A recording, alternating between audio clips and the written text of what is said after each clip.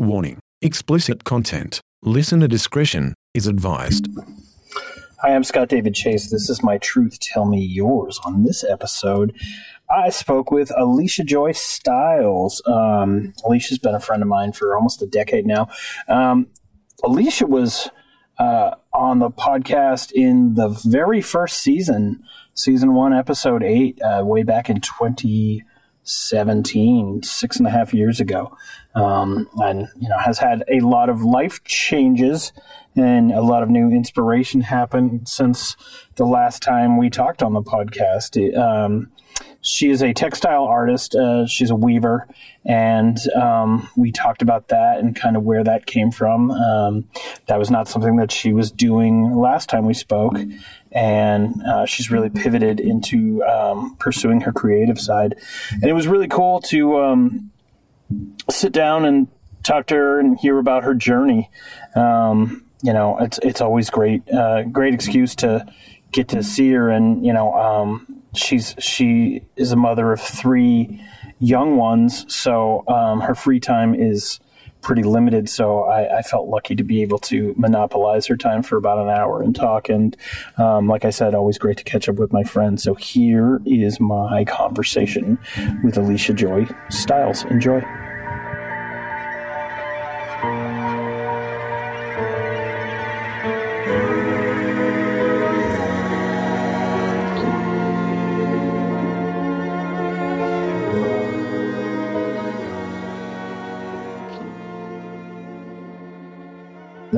How old are they now? So you said Amara's yes, 3. 3, yeah. 10, and 12. That's crazy. Yeah. Yeah.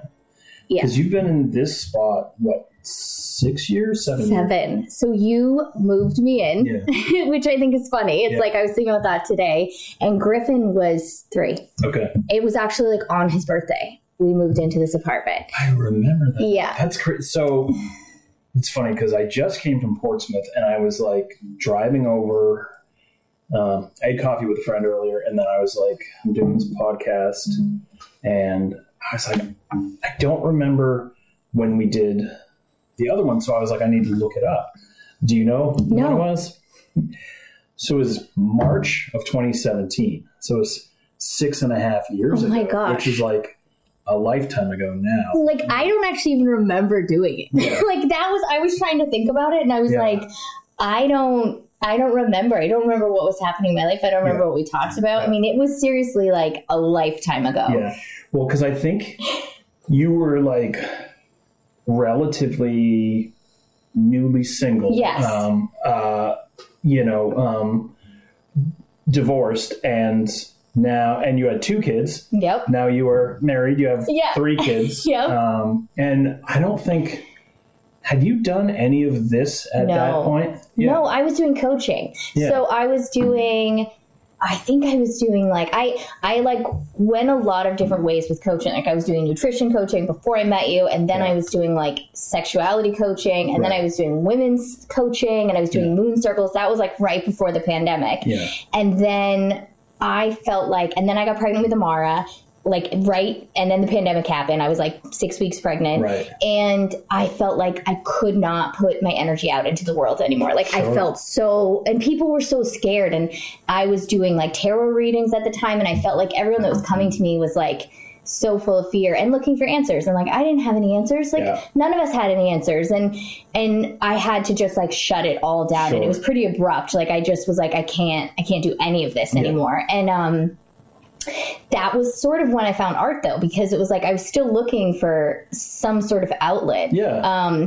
And I was home with the kids, and I was homeschooling too that whole next year. Yeah. And so I started really getting into art, which I've always been into it, but it's always sort of been this back hobby, and more have been a DIYer. So I would randomly just make something for my house or something like that. Yeah. But this was more I kind of started a daily practice with art around that time, and it just has continued to evolve. So that's been, the last 4 years that I've been doing that. So you were homeschooling 2 kids while you were pregnant. Yes. And then I had a newborn. So she was born in November. And that was when they should have gone back to school. Right. But I was like, we can't, like, there were just so many unknowns. And I didn't want them going to school and getting sick and coming home and getting her sick. Sure. And that was the big concern. And so I homeschooled that whole next year. Yeah. And I always thought I would really love homeschooling. And I did not. Turns out I did not. But I think circumstances were horrible at the time because you also couldn't get together with other people, which I think is such a foundation of homeschooling. So we were super isolated.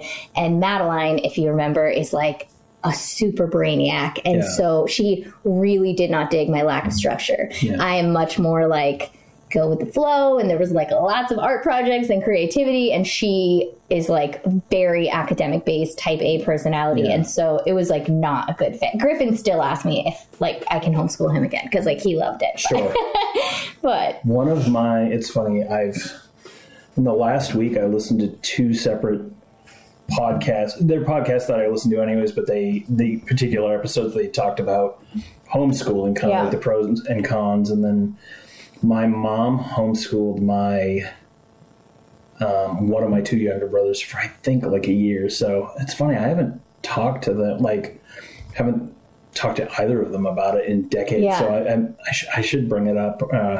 Be like, do you remember that experience? But my brother like unschooled himself back before it was a thing. So he like dropped out of school in 5th grade and refused to go back. Really? Like had a lot of learning disabilities, which now like we understand was like dyslexia and like things that like were not being coded at the time. Yeah. And he left and like, it was a crazy couple of years. My mom was working. So my mom was a teacher, but so she was gone. Yeah. So he was like unschooling and has gone on to like now my brother like, got his GED, went to college, is a cinematographer, is like one of the most brilliant people I've ever met. But like school was really hard for him. Like it was not, it just didn't work the way his brain works. Right. And I think I have too, like Madeline loves school.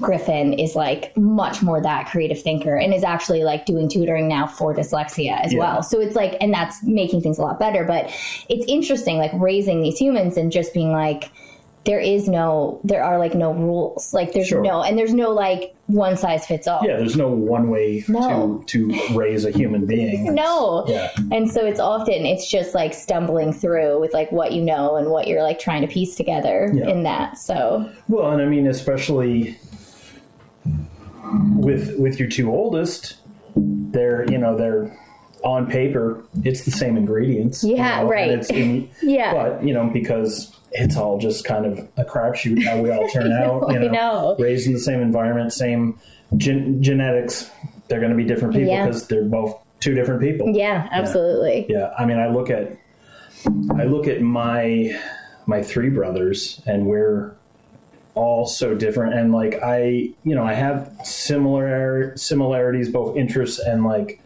personality wise with each of them, but it's the Venn diagram is kind of a weird it's not like where it intersects. Well, and I think it's interesting because I think like the ages that they're at, so like 10 and 12, like they're just like really starting to figure out who they are. And I think because of that, it's like they're living in more extremes, like, and I think about me and my sister and brother, and at those ages, we were so different. Yeah. And now there are like much more of those like intersecting points because I think we've smoothed over. But like when you're first like kind of figuring yourself out, it's just like everything is such extremes, like their personalities, their opinions, like, and right now they are like polar opposites, which is the source of like a lot of conflict. I'm sure.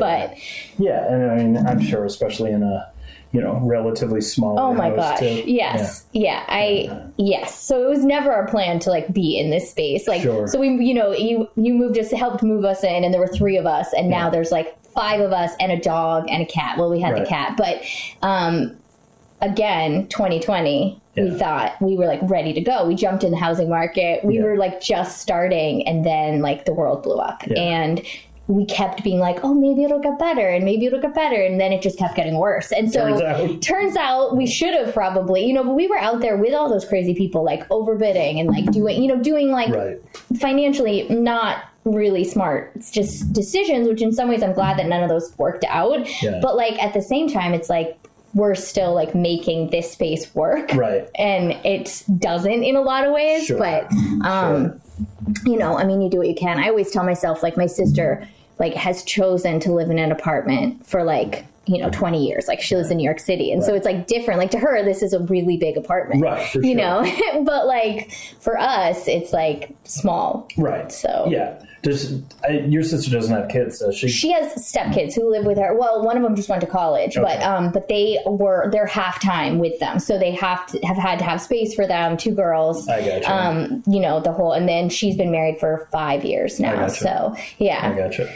Yeah. She's younger than you, correct? No, she's older. 5 years older. Are you the middle? The baby. Oh, you're the baby. Yeah, it's actually the same dynamic as my kids. Yeah. So girl, boy, girl. Gotcha. And the personalities, we always laugh about it, is like they always say, like, I basically just like recreated our family, like, because personality wise there's differences, but like and they all, like, Madeline is like completely like obsessed with my sister, Griffin is completely obsessed with my brother, and then there's like my mini me, and Amara is literally like, it's like I just like sometimes I look at her and I'm just like, I don't, like, did I clone myself? Like, how did I make this human that's just like... This is just me. It's just me. And it's interesting because I feel like there's all these weird things that come up that, like, I'm, like, reparenting myself. They talk about, like, inner child work. It's, like, having this child that's so much like you, like, in personality, and being like, wow, it's like I'm kind of getting a do-over in a way, which is really cool. That's cool. It is cool. Nice. She's such a sweetheart, and she is definitely like she's like the family glue, which like I was just talking to my sister this morning, and she was like, she literally said that, like, about me, because it's like I'm like, in my family, I'm the one who's sort of like just intersects with everyone the most, and I'm kind of like, and that's how Amara is, and so it's just funny. It's like, it's a dynamic, I guess, that works. So we just like did it again. It's funny, as you were saying that, I was just thinking about my own, like, my family dynamic. I don't really do that, but I feel like my mother still is very much the one who, like, the only time, because 2 of my brothers live in Europe, the only time the 4 of us are together is usually when, someone's getting married or something like that, But, we went over there. We went over to England fall of 2022, but...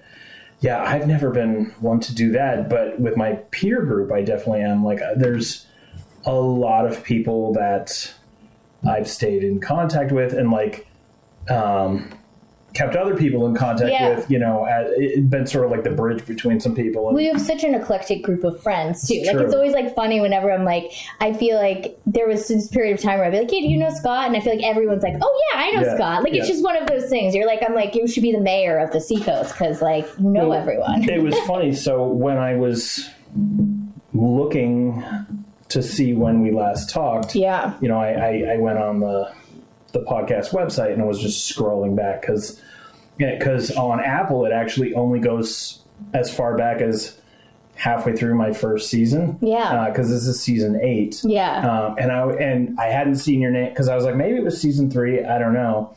And so then I had to go to the website. I'm scrolling back. So I went all the way back, looked at episode 1, which was my friend Michael Venn, who's a filmmaker. Okay. And then, so you were episode 8.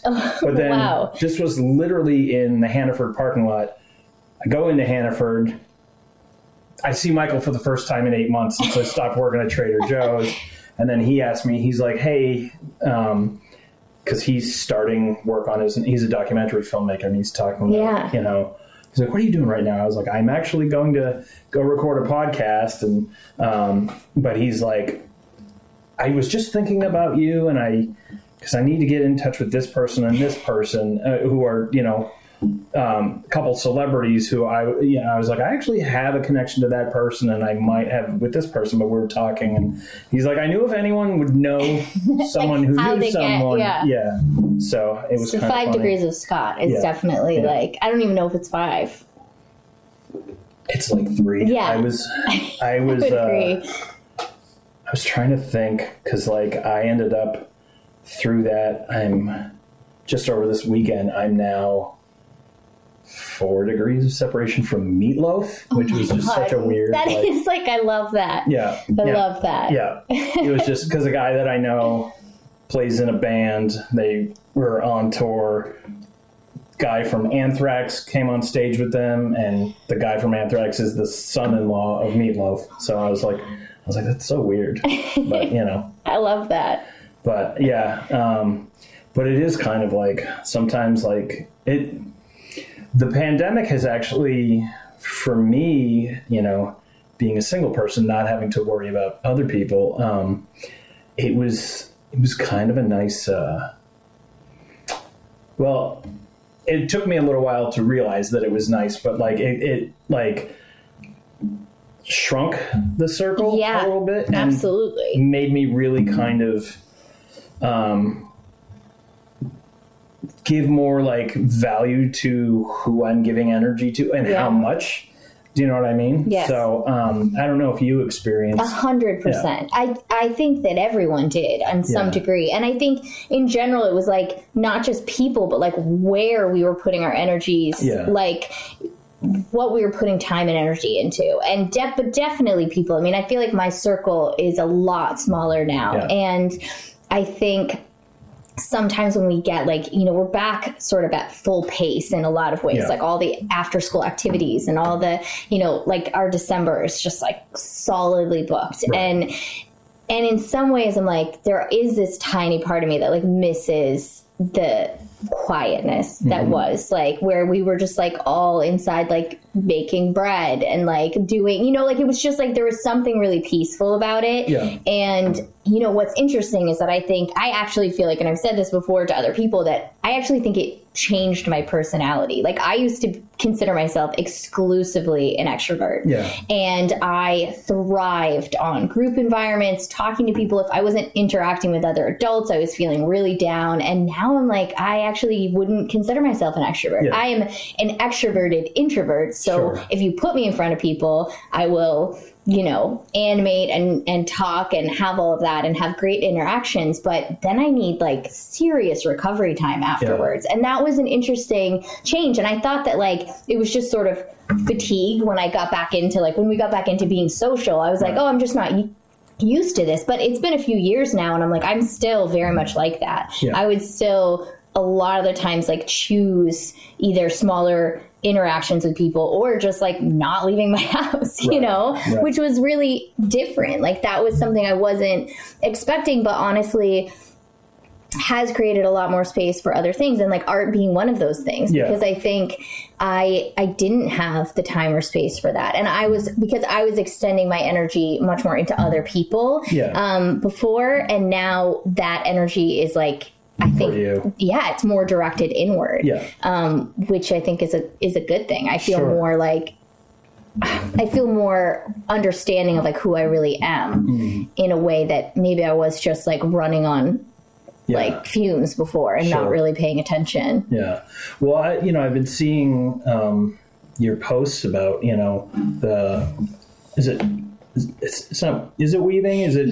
So, So, I mean, I do weaving. I started with macrame. Well, so it's actually interesting because I was thinking about this morning. Like I started macrame because I was doing like painting and drawing, and what I was finding is that it was like there was too much like setup and put down, and I didn't have like a lot of dedicated time with like a toddler, a newborn, right, and then 2 kids at home. And so I got into macrame, and it was like I could literally tie like 2 knots and then I could walk away from it. And I really liked that. Like at that time, it was like such an approachable form of art. And so then I started doing macro weaves, which is like where you macrame and then you leave like open spaces and then you weave into them. And when I did like the first one I did was like huge. I'm like always like go big. Like I'm just like, I made this like giant one and it took me forever. And it was so frustrating. And I finished it and I had such a cathartic cry. And it was like this really powerful experience. And like that was at the time my mom was like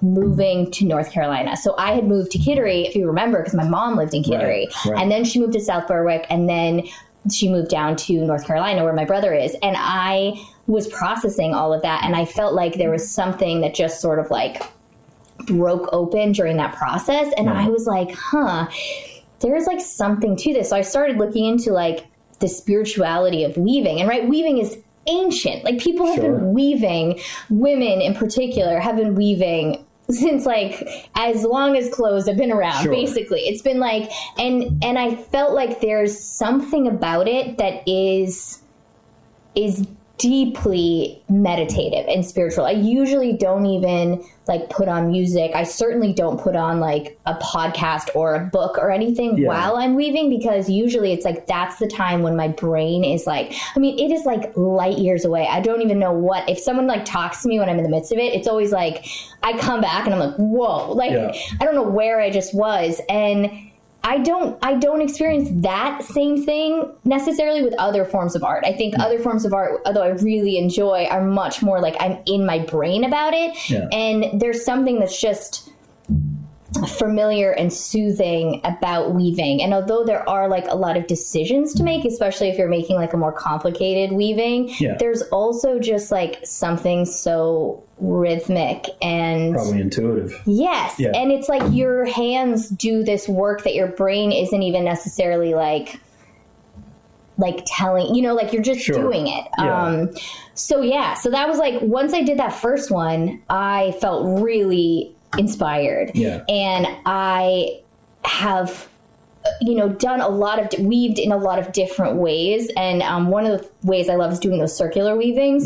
So the eyeballs. And part of what I initially was drawn to, I mean, I've always loved eyes. I've always drawn a lot of eyes. Like eyes are like so interesting to me. But the circular weavings are pretty forgiving because they don't come off the loom. So that was an area that I could really start to play around with and not feel like there were so many rules, because like if you're weaving on a loom, like there are a lot of rules about tension and like, you know, where you're separating things. And like, sometimes you can finish something and take it off the loom and then you're like, oh crap. Like, you know, it's like totally wonky and like you pulled it too tight in one area. And so there's like, and that can be really frustrating. But circular weaving for me is like, it is a lot more forgiving because you don't actually take it off the loom. So there's not that surprise like at the end where you're like, you take it off and then you're like, which I've gotten a lot better at this point where that doesn't usually happen to me. Like usually I take it off the loom and it's like, okay, this is what I expected it was going to look like. But yeah, so that was sort of how that all came about. You know, that's interesting. It's funny what you were saying about like kind of being in like a zone when you're doing it. Like that's how I feel when I'm painting. Not all the time, but like most of the, like it's almost a sense of like, oh, I'm doing what I'm supposed to be doing. Not like someone told me to do it. It's just like, this is what makes sense for me. Which is funny because, you know, I do commission paintings and stuff like that, but I'm going to paint regardless. And it's more just like, it's not even wanting to do it. It's just kind of like, it's what you're supposed to be doing. Like it's such a compulsion, I think, at some point. For sure. Like that's been interesting for me. Like I feel that way now about like, if I don't make some sort of art every day, I feel weird. And you know, it's actually why I started a sketchbook practice in August. And the reason I did that was because like it really isn't practical for me to weave every single day. Like especially like some of these projects, I'm getting into more elaborate projects. So they're not the same as like, I can't just pick them up and put them down. Like I need some dedicated time. And also sometimes my brain just can't handle it. Like it's like especially if I'm working on a really intricate piece. And so I started a sketchbook practice, and like that has been amazing because it is also an area where I work out a lot of then what ends up going onto a loom or a circle weave or something like that. And it's not like entirely that, but I think it's also really helped me like find my style. And that's something I'd actually love to talk about and pick your brain about because I find that to be such an interesting point of being an artist because there's always a lot of like encouragement to find your style, to find your artistic style, and then to like have it, right? And then that's your style. I'm like, you definitely, I know your work. When I'm like scrolling something, I'm like, oh, that's Scott's. If I walk into a coffee shop, I'm like, this is Scott's work here. You know, I don't have to actually like, I know it's yours. Yeah. And I would say you have sort of like, there's two different styles. Like there's your watercolors, and then there's like the brush work more. And those both are like definitively. But they're very different too. Which is, it's so weird because it's funny because I was thinking about this yesterday because I have a friend, excuse me, who she's up in Peterborough, so it's like a little bit of a haul, and I'm going to try and get up there on Friday to see her. But she does just paper cuts, like it looks like paintings, but it's all layers of paper, and it's amazing. And I have a piece that she did for my birthday like 8 years ago hanging in my room, and I look at it every day, and I was like, I've never seen anyone do stuff like that. And I have like 4 or 5 artists that have like, you know, in my life who have a very distinct style, like you said, as soon as you see it. And the two styles that I have kind of like come up with, it wasn't intentional. Mm-hmm. It was more just like when I would, because I usually like probably like 75% of the time when I'm doing a painting, I get a flash in my head of what it would look like. And then I'm like, then it's like a scramble to try and recreate that image that's in my head before it completely fades. And sometimes it's like fast and loose with like, you know, the broad strokes, and sometimes it's super detailed. It's always funny when I'm doing a commission and someone's like, oh, I'd love to have this, but on this. And I'm like, I can certainly try, but my instinct is to do it this way. Right. You know, I think it particularly like doing portraits, like people, I tend to do that watercolor and pencil because I can get, you know, I can do realism and get someone's face. Yeah. Where it's tougher, particularly with acrylic, which is what I use, just because I don't really have the space to set up for oil either. But but it is weird to think about that because I have two like pretty distinct. I still feel like though that like even though they are different and they're obviously like they're different mediums, they're different, there are different styles. There is something that's cohesive about them. You know, like they definitely, to me, like I don't look at them and think these are two completely different things. And I guess maybe part of that is like I know you and I know that they're both yours, but I also think there is something about them that's similar in enough that like they feel like they go together. But it's interesting because I feel like and maybe it's just because I'm still really in that exploratory phase of kind of embracing my, you know, artistic nature.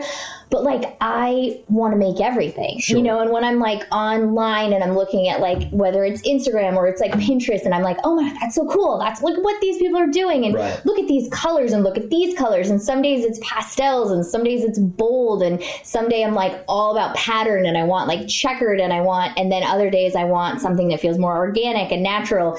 And even as far as like the weaving and, you know, like I'm like, I know that I am a weaver. Like that is like a part of who I am, right? It feels too natural and it feels too right. But I also feel like it's hard for me to like even want to label myself as anything because I don't ever want to not be able to create other things just because I'm a weaver, right?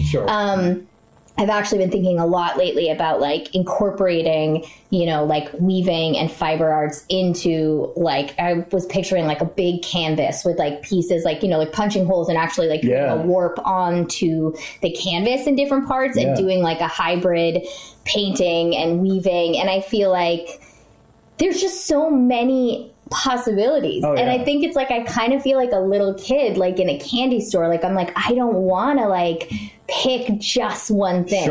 I want to make everything, you know? And it's like, some days I'm like making like little tiny animals out of like Sculpey with my kids. And I'm like, you know, it's just, I feel like I'm a maker, like and it's always been like that, just in different ways. I spent like my 20s making babies and like making food and making, and it's like, there's just always been this really strong desire to like create and make things beautiful and special. And it's interesting now, like having, like pouring more of that creative energy into actual like visual arts, because I just haven't really done that before.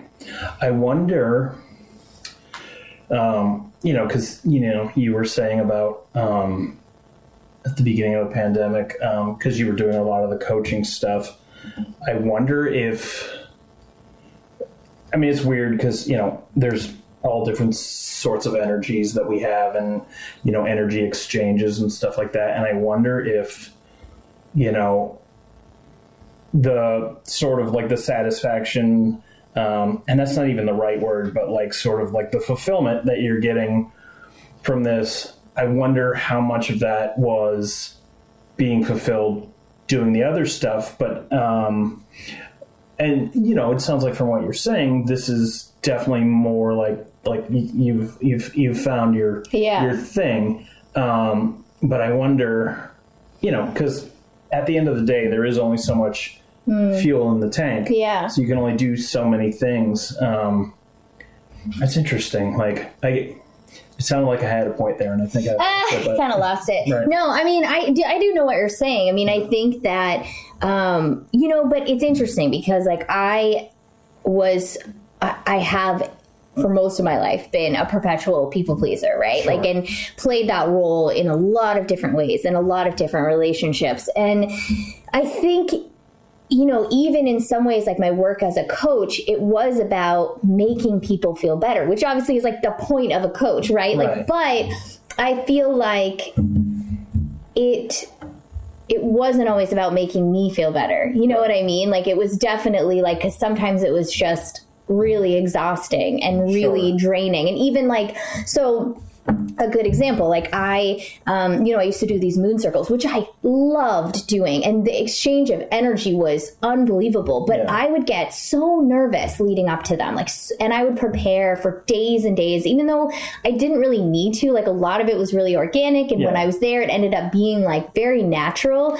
But energetically, there would be so much energy that would build up before a moon circle. And I started teaching some macrame classes this year through like Kittery Adult Education. And so I did like some plant hanger classes, and then I did like a macro leaf class. Yeah. And it was so different, like going into those classes and teaching that. I was like, why am I not, like, I almost felt confused, like why I was so calm and relaxed. And there was like, and I was still interacting with people, and we were like exchanging this information. And yet, like, at the end of the day, I didn't feel like personally responsible for like their life. Do you know what I mean? Like, it was just like, it felt so different, like to just be able to go in and not be so attached to, like, everyone made something, but some people struggled more than others, and some people maybe, everyone was like happy with what they made, but I think it just,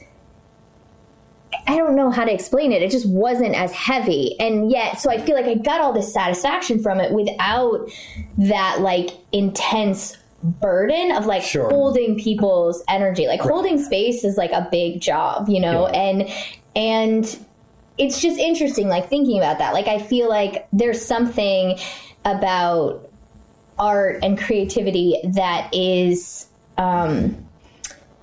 just like a gentler space in some ways. Also because it's deeply personal. And, it's just like everyone can go in and have whatever experience they want. It's not really my job, even though it probably wasn't my job before, but I felt like it was my job.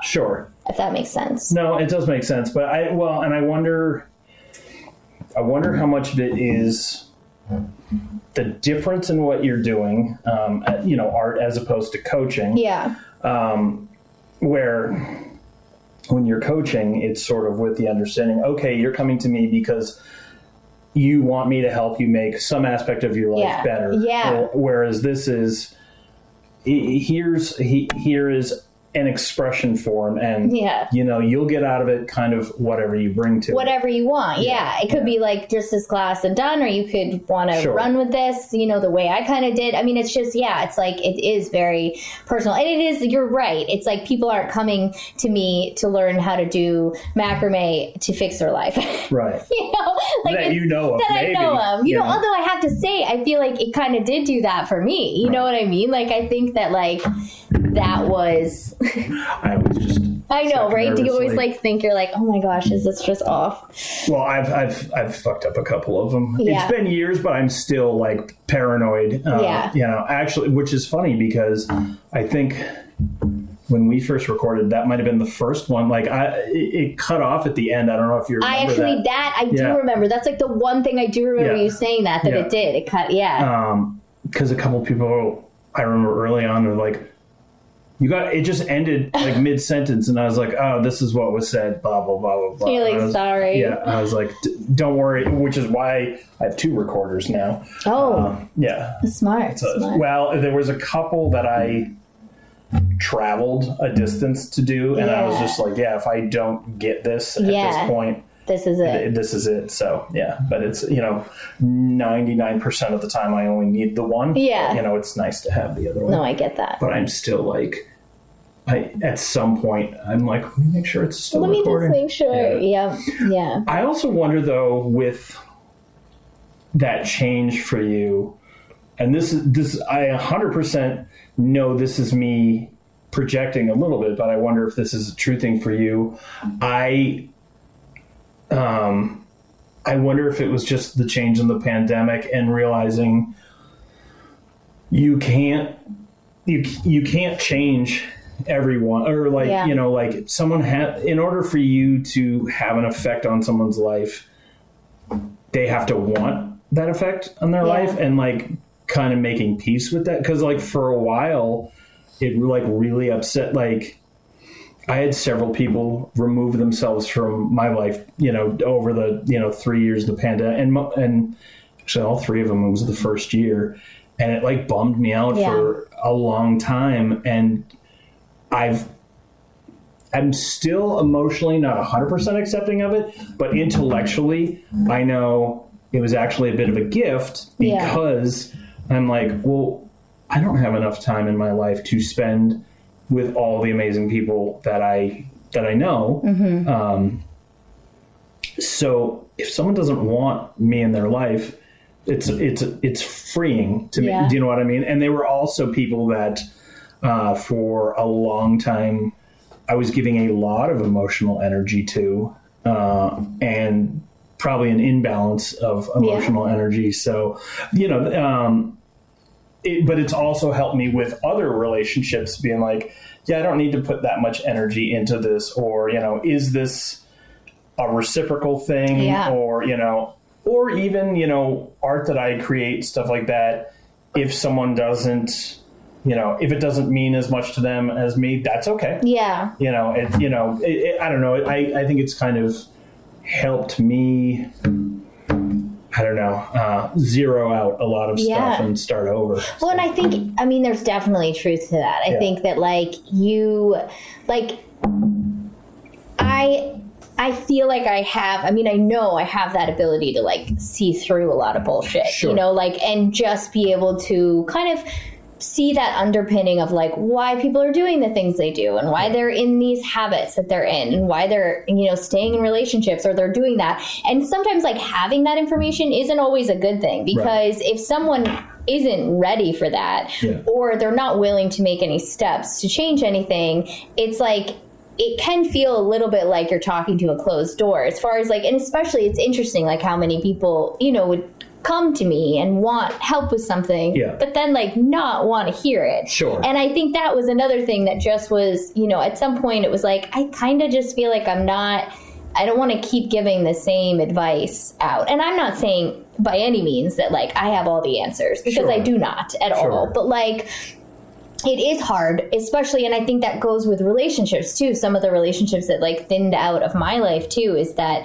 if a friend is going to come to me with the same issue over and over and over again, but not want to take any steps to remedy that or change their situation, at some point it's kind of like, okay, well, I don't know what else I can offer you, you know? And so I think there is that truth in it. And I feel like I've been much more understanding too of when people are like kind of ready to step back from me. Sure. The same way you said that, of like, you know, that has happened to me as well. And it can be painful and it can be confusing. But I think I'm definitely at that place now where it's like, if someone is not, like, if they don't want to put the energy in, I'm like, you know, that's probably a good thing. You know, if we're not on the same page or we're not, you know, whatever it might be. Yeah, it's an interesting thing. I just wonder how much of that maybe also changed your instruction, you know. Yes. And I think also, I mean, there's, it's like, it's so hard to say, right? Because so much has changed. As we were saying, in the last 4 years, it's like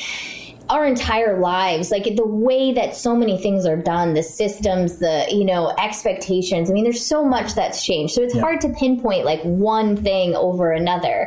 I think for me, like becoming, you know, a mother to a young child again at a, you know, 10-year removal was life-changing. Because, you know, the first time when Madeline and Griffin, they're like less than 2 years apart. When they were little, it felt like they were going to be little forever. It was so consuming. And I felt like every part of my existence was wrapped up in their safety, in their needs, in their development. And it was a lot. Like it was, I don't feel like there was space for anything else during that time. And obviously, like I was going through a divorce when they were 5 and 3, and the 2 years prior to that, going through the transition with my ex, and that, I mean, there was so much that was happening during that time. But now it's like having a baby again and having like one baby and with a stable partner, and at this really different point in my life, it's like, that has been such a different experience, because also I know it's fleeting. Like I have a 12 and a 10-year-old. I know that like she's not going to be a baby, a toddler, a preschooler forever. She's going to grow up. She's going to become a sassy preteen. She's not going to like me as much. You know, I mean, there's all these things that are going to happen. And that perspective really changes the way that I've been able to parent her. And then in turn, the way that I'm able to parent all of them, because I think that perspective extends to being like, wow, you know, Madeline's going to be in high school in like a year and a half, you know, and then she's going to be in college. And, you know, it's like, and those things, like I just see it differently now. And so I think that like, not just that my approach to parenting them is different, but also just my approach to like, I don't know, parenting myself. And because I know that like, it's all fleeting, like, you know, like, and they're not always going to need me the way that they do now. And so I think that's also given me permission to explore myself in a different way and create like this identity that's not just their mother. And that's been a huge part of being able to like pursue, you know, anything outside of that. And it's interesting because when I started making art and when I started really getting into that, I didn't even think about like anyone wanting to buy it. You know, that was definitely not a motivating piece. And it's always amazing when someone's like, yeah, I want that in my home. It's like, oh my gosh, like, cause this is an extension of me. Like you want that, you want, you know, like it feels like such a gift, and it's such a different thing than like, you know. And it was interesting that art show, you know, I just did my first like gallery show, and I didn't want to apply to it. I had told myself it was on my bucket list for 2023, and my sister knew that. And so I saw randomly that they had an open, you know, it was open to non-members for the New Hampshire Art Association. And I saw it and I was like, oh, this would be like a really great opportunity. It was also like the show was around mental health, and I was like, this is very fitting.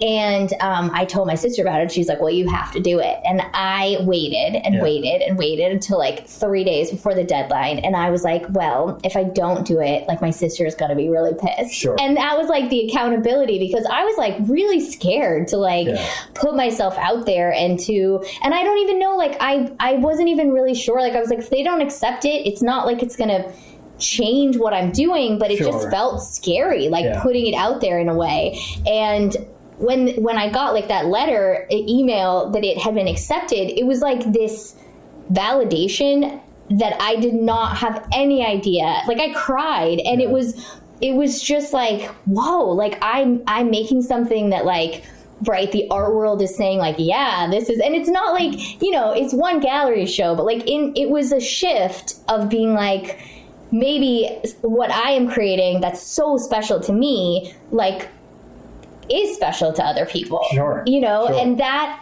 has been a really amazing experience, and it has been a confidence booster too, of being like, I should keep doing this, like I should keep pursuing this, because it does matter, and art matters. Like, everyone who's creating art, like, their art matters. Right. And I think, you know, in the past, I always felt really competitive about, like, whether my art, you know, like comparing my art to other people's art, or feeling like, well, it's not different, or it's not special, or it's not as good as other things. And I think that that's something that has really shifted, because it's like, it's so personal, and there are literally no rules, like, when it comes to art. Like, there are going to be people that tell you that there are rules, and there are people who fall into certain categories and only like realism, or they only like this, and they're like, oh, that's not fine art. But when you really start paying attention to what people are creating and what moves me as a person, I'm like, you know, like, seeing people who, like, I get this magazine, like Fiber Arts now, and the stuff that people make, and the materials that they use, like making things out of trash, or like and I'm just like, whoa. Like, every time I get a new issue of that, I'm always like, it's like something else, like, opens up in my brain, and I'm like, what if, you know, like, what if? And I think that that's the thing that drives me right now. Like, that's why I'm like, I don't really know I don't ultimately know where I'm going. I don't really know what my style is. I don't really know any of that, but I'm like, I think I'm just driving that, like, what if I try this, or what if I try this, and maybe this will work, and maybe this won't. And I don't know. It's a cool place to be, though, because there's not really a lot of expectation on, like, what I'm trying to make, you know? Well, and I used to read this sentiment years ago, specifically about musicians, but and I kind of rolled my eyes a little bit about it. But the older I've gotten, and the more artists that I talk to, I really feel like true artistic souls are constantly exploring and trying new things. And it's funny, because I know some visual artists who have a thing that they do, and that's all they do, and you know, and they're like, no, this is you know, which is fine, right? But I also feel like, and you know, who am I to say who's an, you know, air quotes, artist and not?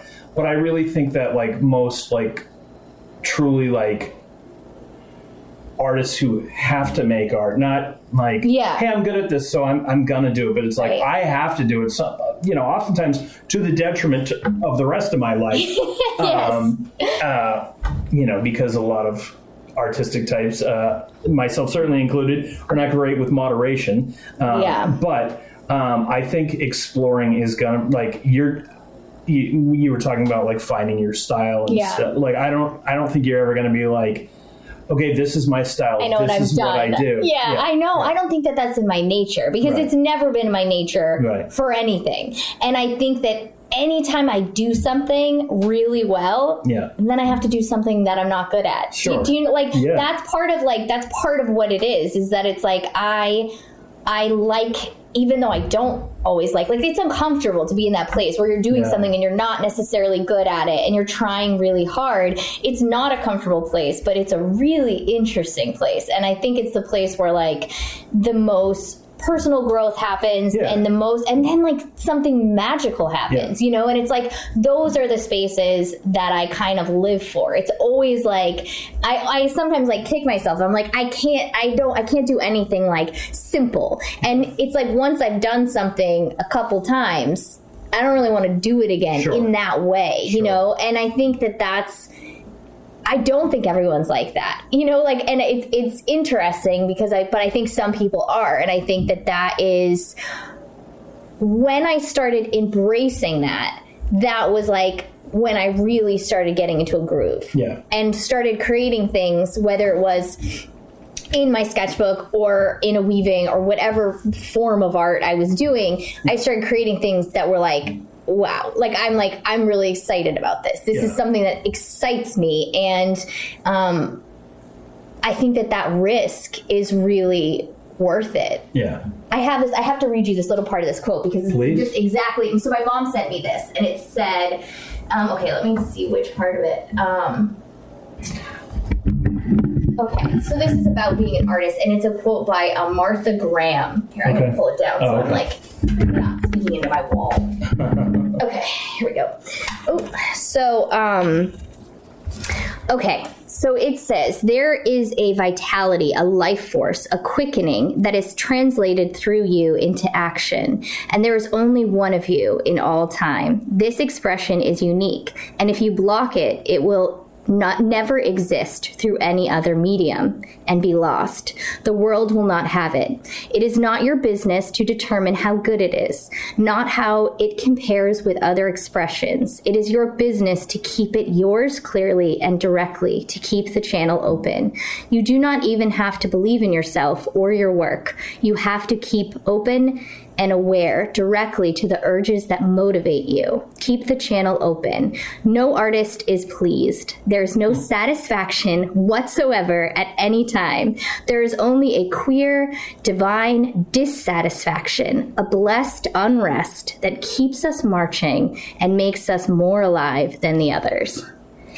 Yeah, that's Isn't that awesome? Yeah, that's great. I can definitely relate to quite a bit of it. And like that whole letting go of what people think of what I create, which it's, for me at least, it's impossible to completely let it go. Yeah, being like, just do what is driving you, and then the people who like it will gravitate towards it, and the people that won't will kind of fall away. Yeah, and it's interesting. So my aunt, who is a big inspiration for me, is an artist and has been a painter for 30 years now professionally. And we do artist chats, which is amazing and so inspiring. But it's interesting because so the sort of bread and butter of her art career is these beautiful landscapes. And she gets a lot of commissions for them, and she does a lot of landscapes. But I personally love the work that she makes these, she's obsessed with drawing these weird bald people, and my sister has two of them. They're giant, these giant, super quirky. And if you put them side by side, you probably wouldn't know that they're the same artist. Right. And she's definitely sold that stuff as well, but it's and we've talked about it, and she's like, I think about it sometimes that when I'm making a commission, when I'm making a landscape for someone, I think about sometimes there are those times when you paint because you need to paint, because this is your job, right? And it's better than, she's like, I used to be an accountant, so painting a landscape, even if maybe I want to paint someone's bald head, is still better. And it's an interesting way to look at it, because I think every artist has their bread and butter, and they have the things that people want, and I mean, not everyone has art that people want, but if you do, if you're lucky enough, to have art that people want, that might not be the thing that really excites you or feels new and fresh in the moment, and yet it's still worth creating. And so I have to tell myself that sometimes too, and especially I love getting commissions, even if they're things that I'm not necessarily making in the moment. I still get a lot of macrame commissions.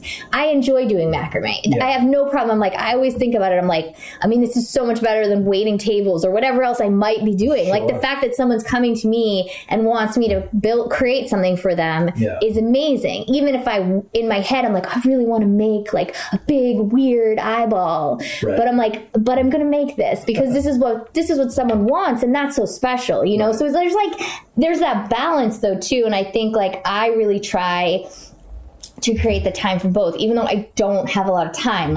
Time is my biggest obstacle. And when I get really inspired, when I get in this flow and I have all these amazing ideas, and I'm I want 12 uninterrupted hours to work on this like thing. And like sometimes it's like months before I can start it. Like sometimes, and I have to like that's been part of what's been great about the sketchbook, like put as many details down, draw it out, sketch it out, write it out, cut and paste things, like do whatever I need to do to like get that excitement down on paper so that like hopefully at some point I can come back to it. And maybe it'll be a while because maybe the excitement will wane for it, you know, which does happen too. Oh yeah. That for me, that's the constant struggle is once I get an idea in my head for a painting, it's basically my own race against time of losing interest. Like, can I capture it before the sort of magic is gone, the desire to do it? It's funny because I've gotten better at having conversations about commissions with that, because a lot of time people will be like, oh, I eventually want you to do this. And then they'll start describing it. And I'm just like, if you're not ready to do it now, don't tell me about it, because I'll start putting it together in my head. And then if I'm not doing it for 6 months, I'll have no desire to do it. Like I'll have moved on from it since then. That's interesting. It's good to know that about yourself, though. It took me a while. And it's so funny because like this was the year that I really started. I would get frustrated with, and it's not all commissions by any means. It's like a 5% maybe of, but it was always repeat customers that had some frustrating aspects, and I'm like, they might not even know that this is driving me nuts because I've never told them. But I also, you know, being a people pleaser myself, I was like, I don't want these people to feel attacked, so I just kind of wrote up my own rules for you know, going forward. And then when I decided to take on commissions for this holiday season, I was like, I have limited slots, which was true because with my new job I have less time to paint. And like you were saying, the difference of, you know, doing commissions versus doing stuff for yourself, I was like, I need to still make time for myself. But I think this was the first holiday season where I said no to a couple people, you know, when they presented me their ideas, and it was the two people I was actually expecting to say no to, but it was also kind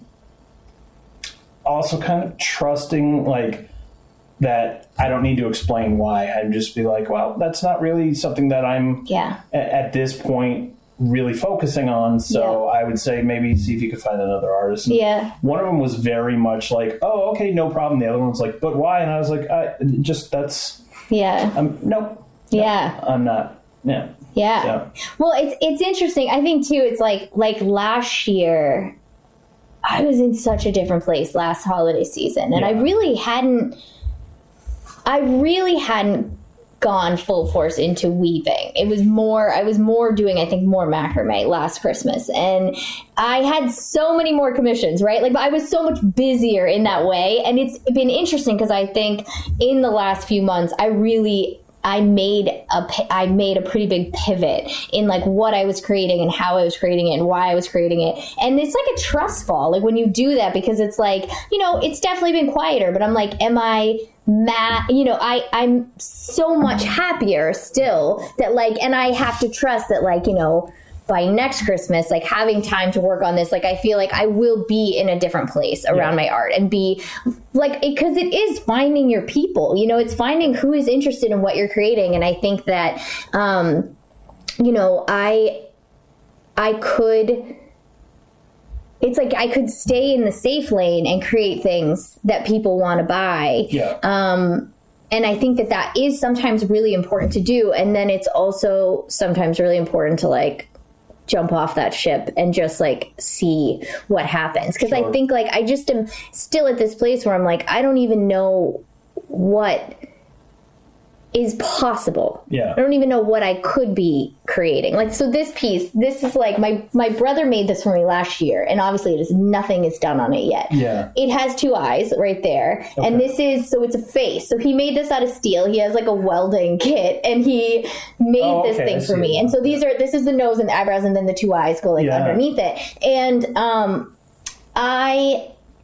this has been like warping something that is not flat is, or one-dimensional is really challenging. And so even just like I've just started picking it up and working on it again. Yeah. But it's like, this is the kind of thing that like really stretches me. Right. Like, it's hard to do, and it would be a lot easier to like not do something like that, like not try to do something that's like, there aren't a lot of rules for it. Like, you can't like Google like how to weave a 3-dimensional iron face. Like, that's not out. I don't know how to do that, so it's like the problem solving. But like, I also have this very strong feeling that like, once I do get it together and start really working on this, and when I finish this, I think it's going to be really cool, like, and really different, like something that hasn't been done, and probably open up so many possibilities to you. Yeah. As well, you could, in the future, because it is 3-dimensional, but it is against a flat surface. Yeah. Where like at some point you might be doing like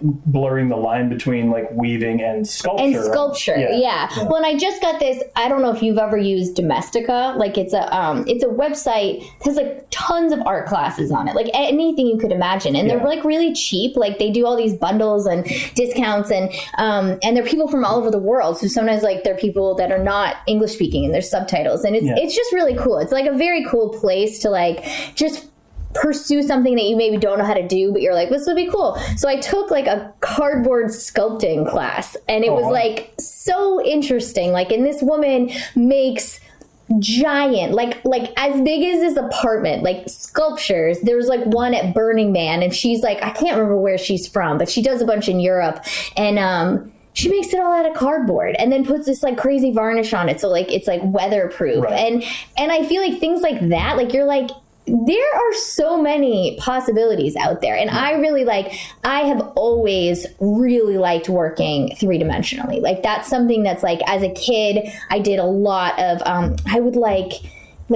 even furniture, like remaking furniture, or like painting furniture in different ways, or like things like that, or sculpting even, or just like, I have always been very drawn to that feeling of like things coming at you, and I think that that was one thing when I just did this show, and I was so excited. But I also, like, when I saw my piece there, and I was like, this piece that was in it, it went well with it. Like, it definitely was, it worked. But I also was like, I want it to like I was writing about it after, and I was like, I want it to crawl out of the wall at you. Like, that's how, when I think about like ideally what I want to make, I almost want you to feel like it is going to like come and get you, and that's like, I don't really know what that means, but that's like something that's in me of like, and so that's like that thing of like this perverse dissatisfaction of like, just like chasing something that you're like, I don't even know what this is, but like, I feel like it would be really cool, and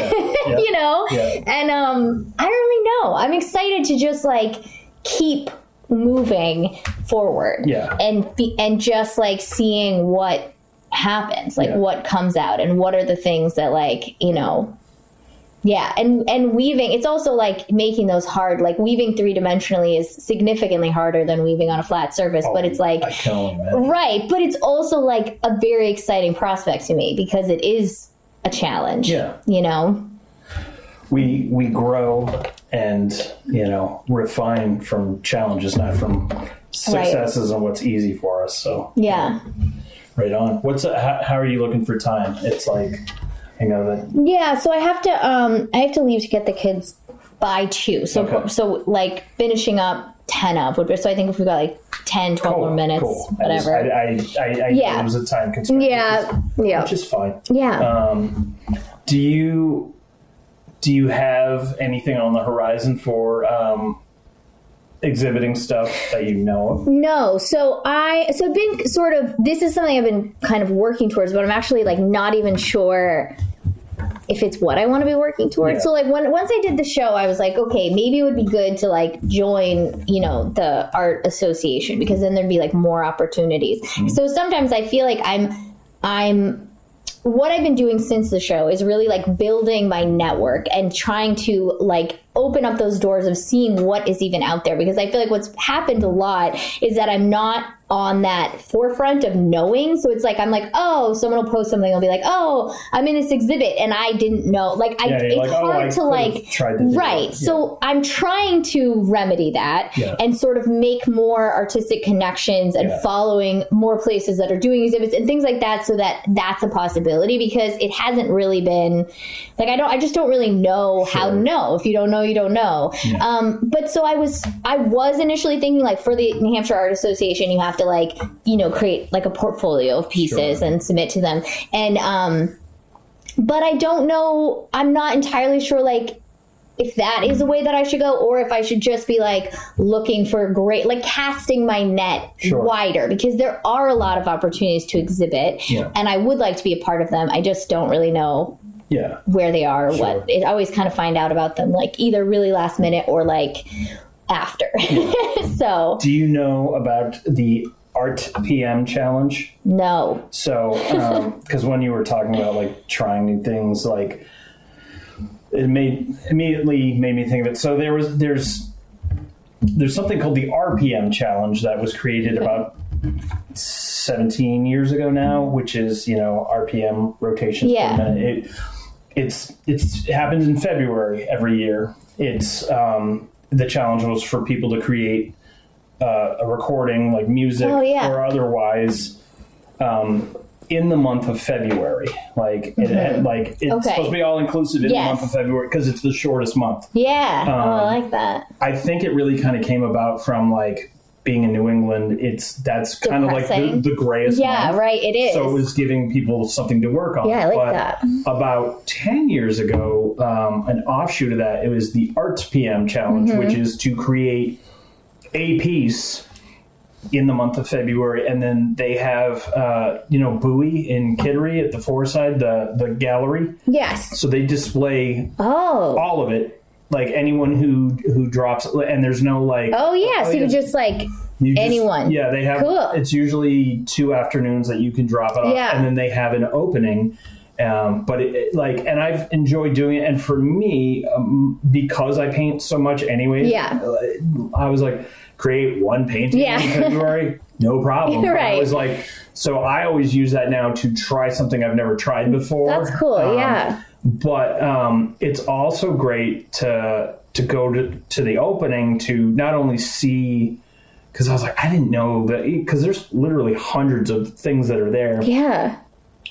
But it's a great way to make connections with other artists as well. And that was even like just doing that show, I made a lot of great connections. Like that was, and I think that's sort of where I'm at now. And I will definitely look into that. But I feel like I just am looking to make connections, to figure out, like, it's like I have finally, it's like I've been this evolution of like doing this all for myself and now being like, okay, I feel like I'm like ready to like, I want to share this more and just see what that feels like and feel what there's a response to and what there's not, and like all of that. So yeah, I'm definitely interested in that. Cool. It is absolutely like a, I feel like it's everyone's dream to have like, or every artist or whatever, to like, I would love to have a show at some point, and I'd love to be able to have pieces all shown together, and like, that would be amazing. I don't even have enough pieces that I would want to at this point do that with. And that's the thing about weaving, is that it is like, it's pretty time consuming. Like it's definitely it's a long game. Yeah. And it could, like, I could bang one out in a month if that was the only thing I was doing, which is fine. Right. But which would be an exciting challenge to do, and especially like in February where it's whatever, like I like that. This year, I will tell you, 2024, there's an extra day in February. It's a leap year. Look at that. Look at that. That will make all the difference. There you go. It is. I mean, I can powerhouse through it. Like, I'm always amazed when I have like, it's never like from an external force though, like it's like that internal, the one that I made right after, like finding out that one, I think it was after that one got into the show, I made another eye that I did in like 2 weeks, which was like, and it was very detailed, and that never happens, but I was really riding this like creative excitement, and it like, I just like, everything came together, you know, really well, and just came out whatever. So, I mean, it is an exciting challenge sometimes to like have a time constraint on things, but I know for me personally, not only do I work better with deadlines, I pretty much only can accomplish stuff with deadlines. I'm a procrastinator by nature too. Yeah, like again with commissions, if someone gives me 6 months to do something, I'm going to do it in the last week before they need it, like regardless. I know. I am absolutely the same way. I will start 12 new projects instead of working on whatever that one thing is that I'm supposed to get done for something. It is a compulsion. I don't know what, I really don't know what that is, but I do feel like I tend to do my best work when I'm like, for sure. And that's why like sometimes I really can drag things out if I'm working on it on my own, and and then you can sometimes like kind of lose the joy of it, you know? And I think that's why it actually has been helpful for me, like doing other mediums at the same time, because weaving is it can be very tedious if I'm not in the right mindset. So like being able to, you know, work with paint or work with, I just got like some acrylic paint pens, which have been super fun to just like, I mean, it's so gratifying, right? It's like where it's like, sometimes I'll work on a weaving for 2 hours and I'll literally get like 2 inches done. And that there are certain times when I am not in the mood for that, you know? And so being able to do something covering a big area is totally gratifying. So it's like, there's that balance of like both for me. And I think that's why I don't think I would ever like not have other mediums, you know, like, because I think weaving is I have to be in a particular space for it. I'm always amazed. There's a lot of people that I follow like on social media who, you know, are banging out these like 8-foot weavings. Now they're not the intricate, they're more like colorful, flowy, chunkier yarn. They're not like tapestry weaving is like more painting a picture with thread, you know, which people get super elaborate. I mean, there's a lot of things even in that I have not begun to touch on, like the gradient. That's like my next goal, is to really understand how to create gradient in a tapestry weaving. Because I think when you take a class, that's the first thing they teach you. And so when you're self-taught, so you like skip a whole bunch of steps, and then you're like, wait, I was supposed to, so then I got to go back and figure out how to do that, because that creates, I mean, it opens up so much possibility in weaving and what you can create and the detail you can create. So that's like an exciting, I mean, that's something, you know, there's always things to learn. There's always like more to learn. And I like that part of it. So right on. Yeah. Well, I'm excited to see where you're going with it all. And I mean, it's been cool seeing stuff that you create as well. So hopefully it'll be less than 6.5 years. Oh my gosh. I know. And thank you so much for reaching out and like asking. It's exciting to talk to someone who gets it, you know, like I think, and I'm just starting to put my toe out there to be like, oh, I need more connections. Like that was one of the first things my aunt asked me, like when she first kind of started mentoring me, and we would have these artist chats. She's like, do you have a community? Because it's really important. Like it's important to have connections. It's important to call people when you're feeling uninspired and when you're feeling inspired, and to know that like, and I was like, oh, I haven't really put a lot of energy into that. And I feel like that's something that I really am putting more energy in. And it's been inspiring already. Like it's been really cool to just like connect with people who are whatever they're making, and just like, you know, so I think that's something that I want to continue to do. Well, that's like selfishly why I started this podcast. Like, for my own, like, because I tend to get my energy renewed talking to other creative people. And it doesn't even have to be, you know, a painter or something like that. And I mean, a lot of my best practices that I've gained along the way, I didn't get from another artist, but like from a musician or a writer, but like different disciplines that they do. And it really kind of helps. But I also think that just like creative, like-minded creative souls tend to inspire and renew each other. So I think, and it's like, you look at the world a little differently, like if that's like, you just do, like, you look at things different and you think about things differently. And so it is like talking to people who also, feel that way. It's like, it makes you just, I think it like lights up. For me, it's like it lights up that part in me that's like, oh yeah, like this is how I think and feel, and this is how I look at the world, and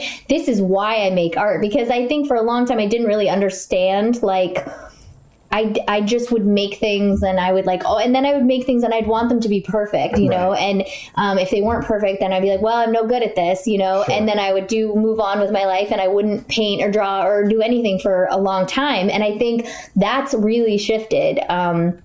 Now I get that it's like anything else. Like it's a muscle. It's if this is something that matters to me, I do have to work at it. And I think having people who also feel that way, because a lot of people just think of it as a hobby, and then they don't understand why it's so important to you, or why you spend so much time doing it, or why it's like all you can think about, or whatever, so it's great talking to people who get that. It's so funny. I had, cause I'm still doing the watch repair one day a week. Yeah. And it's nice because it's a pretty slow thing. So I have a lot of downtime to do art. And I was, so I was working on a painting yesterday, and a guy was standing behind me, and he's like, and I've tried to like not get knee jerk angry about this, because it's something I hear a lot, but the guy goes, oh, you're so lucky to be born gifted with that. And I'm like, it's not I worked hard to be able to do this. I'm like, it's like thousands of hours I put into it. It's not like I just woke up one day and was like able to draw. And it's like, and one of the things that I like, but is also very like humbling about social media, is that it'll be like, look back a year ago and you see stuff, and I'll see stuff that I created. And sometimes I'm like, I can't believe I charged someone money for that. Yeah, or I know. I've seen how far I've gone. But then sometimes something will pop up and they're like, oh, 6 years ago you did this. I'm like, how did I pull that off 6 years ago? Yeah, right. Like, that looks pretty good. Yeah. And I think that I don't know why I, for a long time, thought that, like, I thought the same thing. I thought that people who could draw and paint were lucky or had this talent that other people didn't have. And I feel like, yes, some people, like, especially people who can paint, like, you see things online when people paint things and they look like a photograph of it. Right. Like, I don't know who those people are. Their brains work differently. Like, that is a very specific, I don't understand that. That's not something I'm striving for ever. But, like, I get now that, like, it is like anything else. Like, even just looking at, like, my sketchbooks, from like looking at them from, I started a sketchbook in 2020. That was like when I first started drawing, and looking at that, and then looking at like what I'm creating now. And I'm like, it's a skill. It's like anything else. Like if you use it and you practice and you try to get better at it, you probably will, And it's like, I think that's been a big thing for me. And that was something that weaving has given me in all mediums, because I didn't know anything about it. And so I didn't have this preconceived idea that I should just naturally be good at it. I don't know why I think painting and drawing, we think we should just be good at it. It's like more specifically that. Like, I don't think someone comes up to a pottery wheel and is like, why can't I make a pot? Right. But like, we do feel that way. And maybe it's because we always draw and paint. We do it. That's something children do. Yeah. And so you just, and when you're a kid, sometimes you see someone and you're like, wow, they're really good at it. They can draw Mickey Mouse and they can do all these things, and I can't do that. And so we kind of categorize ourselves as like good and bad. Right. And it's interesting because I don't think we do that with other mediums. I think that like weaving has almost been a gateway for me back to painting and drawing, because I'm like, oh, I didn't know how to do this, and I taught myself how to do it. Right. And now I'm pretty good at it. So I feel like I should be able to apply that to other areas, Sure. And so that's like also been a gift of being like, I don't have to be good at something the first time I do it. I probably won't be good at it. Yeah. But like, maybe if I really want to, I could be better at it. Yeah. It's kind of like I did going back to like what you were saying about doing stuff that like kind of scares you or makes you like, so one of the things, and a lot of people who draw and paint I hear this from people all the time, hands are really hard to do. Yeah. And so I like challenged myself a couple months ago. I was like, all right, I'm going to do like a bunch of paintings of just hands. Yes. And they're still really hard, but I feel like that helped so much, is sort of like, running towards what, exactly. Run away from. Yeah. And that's what, like, I literally just did an entire page of faces. That was like, because faces, I really like the idea of drawing faces, but I really struggle even with like, and not even trying to draw them realistically, but just trying to draw them that like, it's a face and that it's not like, and so I literally did like, I filled an entire page with circles and then I was like, I'm going to make these all faces. And I ended up making like all these characters, like, and I was like, wow, like these are people, they have stories, and they're like still kind of cartoony and like, but I think that like doing something because it's hard or because it's something that you're not naturally good at is actually like, and that was one of the things in one of the classes, I took this like sketchbook practice for artistic growth. And this girl from the Netherlands it's Sarah von Dorgan, I think, she's an illustrator and she's awesome. She's such a cool personality, but like she was just like, I'm bad at drawing dogs, so I'm gonna draw a bunch of dogs today. And like, she's just like casually drawing dogs, and she's like, if you're bad at drawing something, like draw them more, and it's like, oh, and that's just what you were saying. It's like, I hadn't thought about that, even though that seems really obvious. But if you're not good at something, like do more of it, and then like maybe you'll still not be great at it, but like you'll probably be better. Sure. And even if like you don't feel like you've improved, you're working those muscles, but it's also forcing your brain to work in a different way, which might down the line inform something else that you are good at to become even better at. Yes, so, absolutely. Yeah. Awesome. Right. Well, that seems like a good place to pause for the ongoing conversation. Thank you. Thank you.